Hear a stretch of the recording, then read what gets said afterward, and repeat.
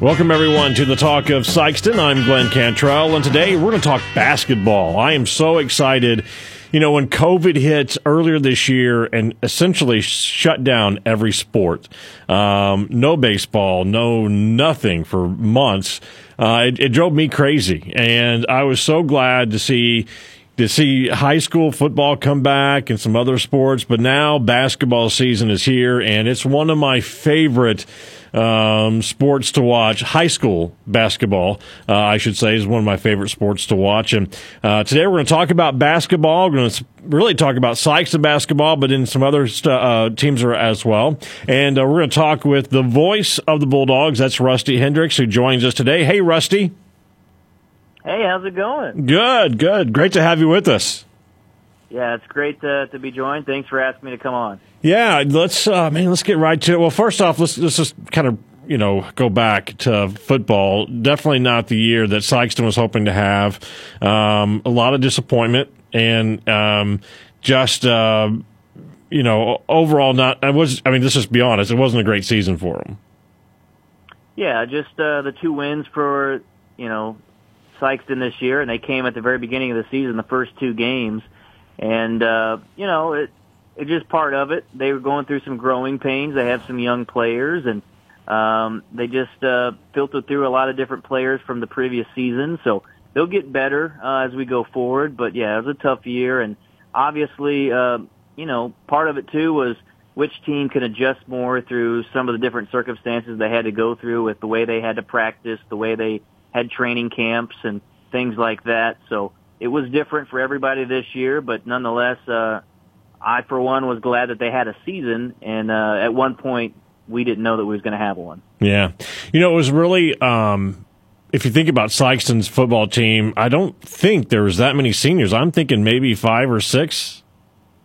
Yeah, there was like 9 to start the year, Glenn, and I think 5 that ended up at the end of the season. So yeah, there wasn't a ton of seniors, and, you had some guys that were big-time contributors.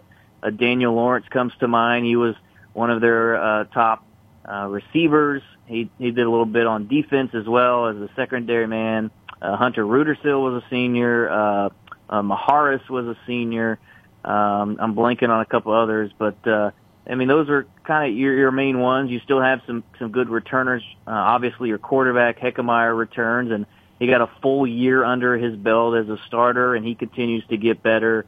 You're going to return your running back as well. You did lose Lontez McClinton. I know he was a guy, along with Rashawn Upchurch. Those two as well were seniors that you lose. But Trey Sullivan excites me. He's a young player that he's going to keep getting better and better. I think we may see him on the offense more maybe next year. So there's some good pieces coming back, and hopefully they can get some underclassmen as well to continue to improve and find a way to get some more wins the next season. Yeah, it is exciting, as you mentioned, like Heckemeyer, who's a sophomore, right? And there's some other young talent that's still going to be around. And so those guys are just going to keep improving. And who knows what next year holds, but hopefully better than, obviously this year. They really hope that, and we do too. But you're right. It was great to just watch sports. It's just great to be in that atmosphere that we've kind of missed because, baseball was – and obviously baseball and track were gone all of a sudden, and I guess boys tennis, they were just gone because of COVID, and that was in the high school end, and then with the college end, the NCAA tournament was gone. Baseball took forever to come back. There for a while, it just looked real. It looked like we may be a year more without any sports. So I'm just happy to have something. Yeah, absolutely, and. Again, Sikeston going through some growing pains in football, but, man, I can remember finding out just before the baseball season that they were not going to be able to play, and Sikeston baseball should have had a good season last year, and they should be a very good team this year as well, and Sikeston just finished off their basketball season as they finished up district play, and they had a loss in the semifinals against Camp Central. But, again, I remember during that time we thought maybe it would be a couple weeks or something like that, teams would be out or maybe a month or so, but it's carried over. And like you said, so grateful that high school sports has found a way. And I know Sikeston, like many teams, Glenn, something that I thought that they did this year for football that was just a great idea. And the administration, what they decided to do is, the first home game of the season was senior night. Usually you have that the last game of the year, but not knowing how many games you're going to get in, they were able to do that the first game of the year. Sikeston this year, football, if you remember, Glenn, they didn't even play Charleston. That game did not happen because of COVID-related issues on the Blue Jays side. And, that's the oldest rivalry on the west side of the Mississippi. What do you want to hear? And that didn't happen. You want to hear a stat that's going to blow you away? Let's hear it. The last time that Sikeston and Charleston did not play each other, Spanish flu. Yeah. The Spanish flu. That's right. Yeah. Isn't that crazy? 1918, right? Yeah. I mean, from the beginning of the rivalry until today, there's only 2 times they haven't played, and it's both because of pandemics. Amazing. Yeah. I just thought that was the craziest thing because it's just crazy to think about how we just stopped having sports and stopped doing all kinds of things. But when you kind of start relating that to, well, gosh, the same thing happened way back when. So yes. It was just an interesting stat to hear this week that the only 2 times they haven't played was this year and the Spanish flu. Yeah. That is an amazing stat, and that goes back to just the storied history between those 2 teams. And they've played over 100 times in their history, and it's just been an amazing rivalry, and obviously how close they are in proximity to each other. But Sikeston has kind of dominated that rivalry. But man, it's always so big, and not only in football but in basketball as well. And those 2 schools going at it is always fun, but a little different this year. We even saw that in the basketball games that without as many fans and the atmosphere not being the same, but still, nothing compares to those 2 teams going at it. Yeah, but it has been different though, and not to stay on the subject, but not being able to fill the football field or the stands, I should say, or the field house with fans. It does make it a little different. I mean, the atmosphere is just not as energetic, it feels. Yeah, you definitely noticed it for football. I think they were limiting fans, like opposing teams, to a couple hundred tickets. Then, like Sikeston, I think they were only allowing about, up to like 2,500, something like that at the Sikeston Public School Stadium. So, obviously, it wasn't full. It wasn't the same. But to me, the one sport you really recognize it and notice it the most is basketball, Glenn, and especially the Sikeston Fieldhouse. Basketball is king at Sikeston, and it's always packed. We just made it through the SEMO Conference tournament, and, man, that was weird. It was simply weird not having that place packed. And, you just, honestly, when teams going at it, the energy's there. I mean, it literally shakes, and it's just not like that without the fans. It's not the same atmosphere. Doesn't mean that it can't be fun, can't be enjoyable. The games can't be good and a good product to put out for people. But man, you sure miss it as well. Yeah. Well, I think when I heard that they were going to do 50% capacity, the first thing I thought of was the conference tournament. And the first game I thought of, boy, if Sikeston and Charleston play each other, that's going to be a challenge. Because, that rivalry, they will stand in line. A huge line forms before the doors even open, so people make sure they get their seats to watch that game. And it was, it's such a different thing now because that doesn't happen anymore. At least not right now. Hopefully it'll maybe again someday. But right now, 50% capacity, and it's just different. And you hear things that you never heard before. Like you hear coaches, you hear players, you hear, the referees talking because you don't have that big of a crowd noise as you usually do. Yeah. I guess if you're coaches, you better make sure and maybe bite your tongue a little bit more than what you used to because everybody can hear it. Yeah. So let's talk about basketball a little bit, and because we're quickly running out of time, but, Sikeston basketball is back. Big win over Charleston already in the tournament, the SEMO Conference tournament.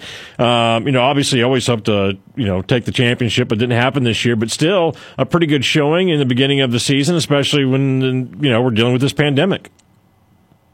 Yeah, for Sikeston, normally coming in, they usually have one or two regular season games before the conference tournament. That didn't happen this year. Honestly, for Sikeston, they've kind of had to piece together a lot of their schedule. As you know, they do like to play a lot of their teams' opponents, in the St. Louis area or even some teams down in Arkansas, things like that. And so they had to work through that. And I know Coach Hollifield, he did come down with COVID. He missed the first 2 weeks of practices.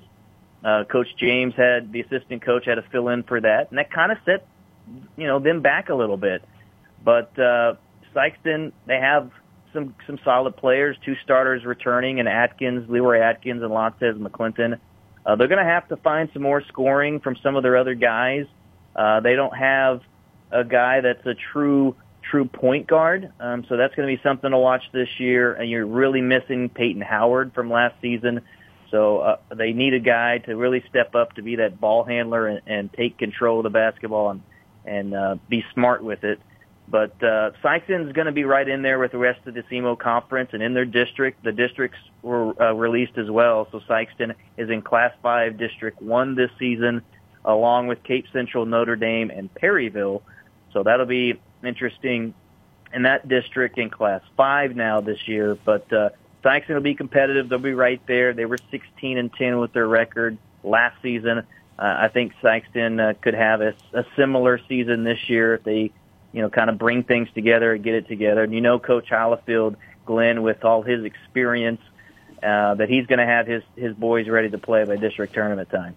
Oh yeah, absolutely. And it's amazing, again, the pandemic and how it affects everyone, affecting the Sikeston basketball team right off the bat because the head coach gets it and is out for a couple of weeks. And so you basically have your leader there who's not able to lead the team and to set things. But then he has some great assistant coaches like Coach James and a few others that are there to kind of, lift the load, if you will, but still, it does set your team back a little bit when your head coach can't be with you for a couple of weeks. No, absolutely, it sets the team back. Assistant coach Brian James, he's been with Coach Hollifield for so long, over probably close to 2 decades now. But the thing with that is that you just take away his time then from JV, or he has to try to multitask and do both JV and varsity, and you just don't have enough people to make it all work the way you'd want it to, and so it definitely sets you back. These players happen to adjust as well, and they're kind of working through these things too, and you're trying to. Obviously, things are different this year with some of the protocols, so again, Sikeston. At times, they've had different seasons where they've gotten off to slow starts, but they picked it up as the year goes along, and I think they'll do the same this year. They have enough talent on their roster that they should, again, be competitive and be solid enough this year. Now, correct me if I'm wrong with that. Charleston game was their first game, right? Charleston game was their first game. They ended up winning that one. And they ended up facing off against, in the second round, New Madrid County Central. They lost to New Madrid, but, they only lost by 14 points, but New Madrid really played well, and they actually ended up with the tournament championship. They got that done over Notre Dame. So surprise, surprise. And then Poplar Bluff, the victory over Sikeston in the third place game. But honestly, if you watch that tournament, Glenn, and for whatever reason, Poplar Bluff and New Madrid were the 2 most impressive teams in the SEMO Conference tournament. How it will lie the rest of the year, are they going to be maybe one of the 2 top teams in the conference as the season goes along? I don't know. Yeah. But they definitely were playing the best in the tournament. Well, it's the SEMO Conference tournament is interesting to me because it's so early in the season. And, typically Sikeston at least has a couple of games underneath their belt. I think most of them do, but this year is pretty much everyone's first game was in the tournament. So when you look at the seeding, Sikeston was seeded, sixth, and they played Charleston, who was a third seed. And I kept hearing upset, and I'm like, it's not really an upset. I mean, I know it's a 6 seed beating a 3 seed, but in the grand scheme of things, we don't really know who it should have been third or fourth or fifth or whatever. Yeah, I mean, that was tough this year to try to get the seedings correct, and obviously, so early on in the season, you're taking partially some of the success of what happened from the previous season, but in that game also against Charleston was without their leading scorer, Enrico Coleman. I think he's one of the most athletic and talented players in the conference. So he's going to have a really good year, but he was out with illness against Sikeston and throughout that tournament, and that obviously hampered Charleston's chances. But there's some good players in this tournament. I think, honestly, from top to bottom, the teams are a lot more equal this year. We saw Cape Central, a number 1 seed in the tournament, lose to Poplar Bluff, and then they turned around and lost to Dexter the next night. So, Dexter's an improved team. Cape's still going to compete. Notre Dame's right up there, is playing good basketball. Jackson is a typical Jackson-type team. So, again, you have some really good teams in this conference, and I think there's going to be back and forth this season. A lot of these teams kind of beating up on each other. Yeah, and kind of going back to Sikeston, young team, got a lot to prove, but under Coach Hollyfield, still going to be an exciting team. And so I'm looking forward to the season. I'm looking forward to, just basketball. I love high school basketball, and we have some of the best gyms in the United States here in Southeast Missouri. Sikeston is a great place to go watch basketball. If you've not been to Bloomfield, to their gym to watch the Christmas tournament, you have not lived, my friend, because that is a great place to watch some high school basketball. Oh, absolutely. Bloomfield is an excellent place to play. Obviously, the Southeast Missourian Christmas tournament coming up as well. That's always just a fun time for all these local teams to kind of showcase themselves and play on a college court. But man, oh man, there's still a lot of good players and still a lot of solid teams. And you mentioned it here in this area. You won't find better basketball in too many other places in Southeast Missouri. And so many young players too. You see from this area go on to the next level, and and there's a reason for that. There's a ton of talent here. There's a ton of good teams and coaches. Man, what kind of coaches have we seen in this area? From Coach Hollifield to Danny Farmer to Coach Joe Shoemaker at Oran. Lenny's McFerrin. I mean, man, there's so many good coaches out there. Yeah, absolutely. And I believe Southeast Missouri is the Indiana or Kentucky of high school basketball in Missouri. I mean, honestly, we have great traditions here, great teams. I mean, if you think about the success from Scott County Central, Charleston, New Madrid, Sikeston, Poplar Bluff even, Cape Central as of late, I mean, Southeast Missouri is always well represented in the state tournament every year. Yeah, storied history. I mean, nobody has more championships in the state of Missouri than Scott County Central and Charleston. I mean, what a run that they have had. I mean, again, you look up and down your Misha books or your state books, and you can see representatives from Southeast Missouri not only getting to the state championships, but winning the state championships. And so that shows what kind of great competition and great athletes and great teams that we've seen over the years. And man, it's a lot of fun, a lot of good memories. Like you said, a ton of great tradition, games and tournaments and teams have been playing for so long, and just a lot of fun to watch. And just a shame that we don't have as many fans able to actually be in games this year. But credit to some of the schools too.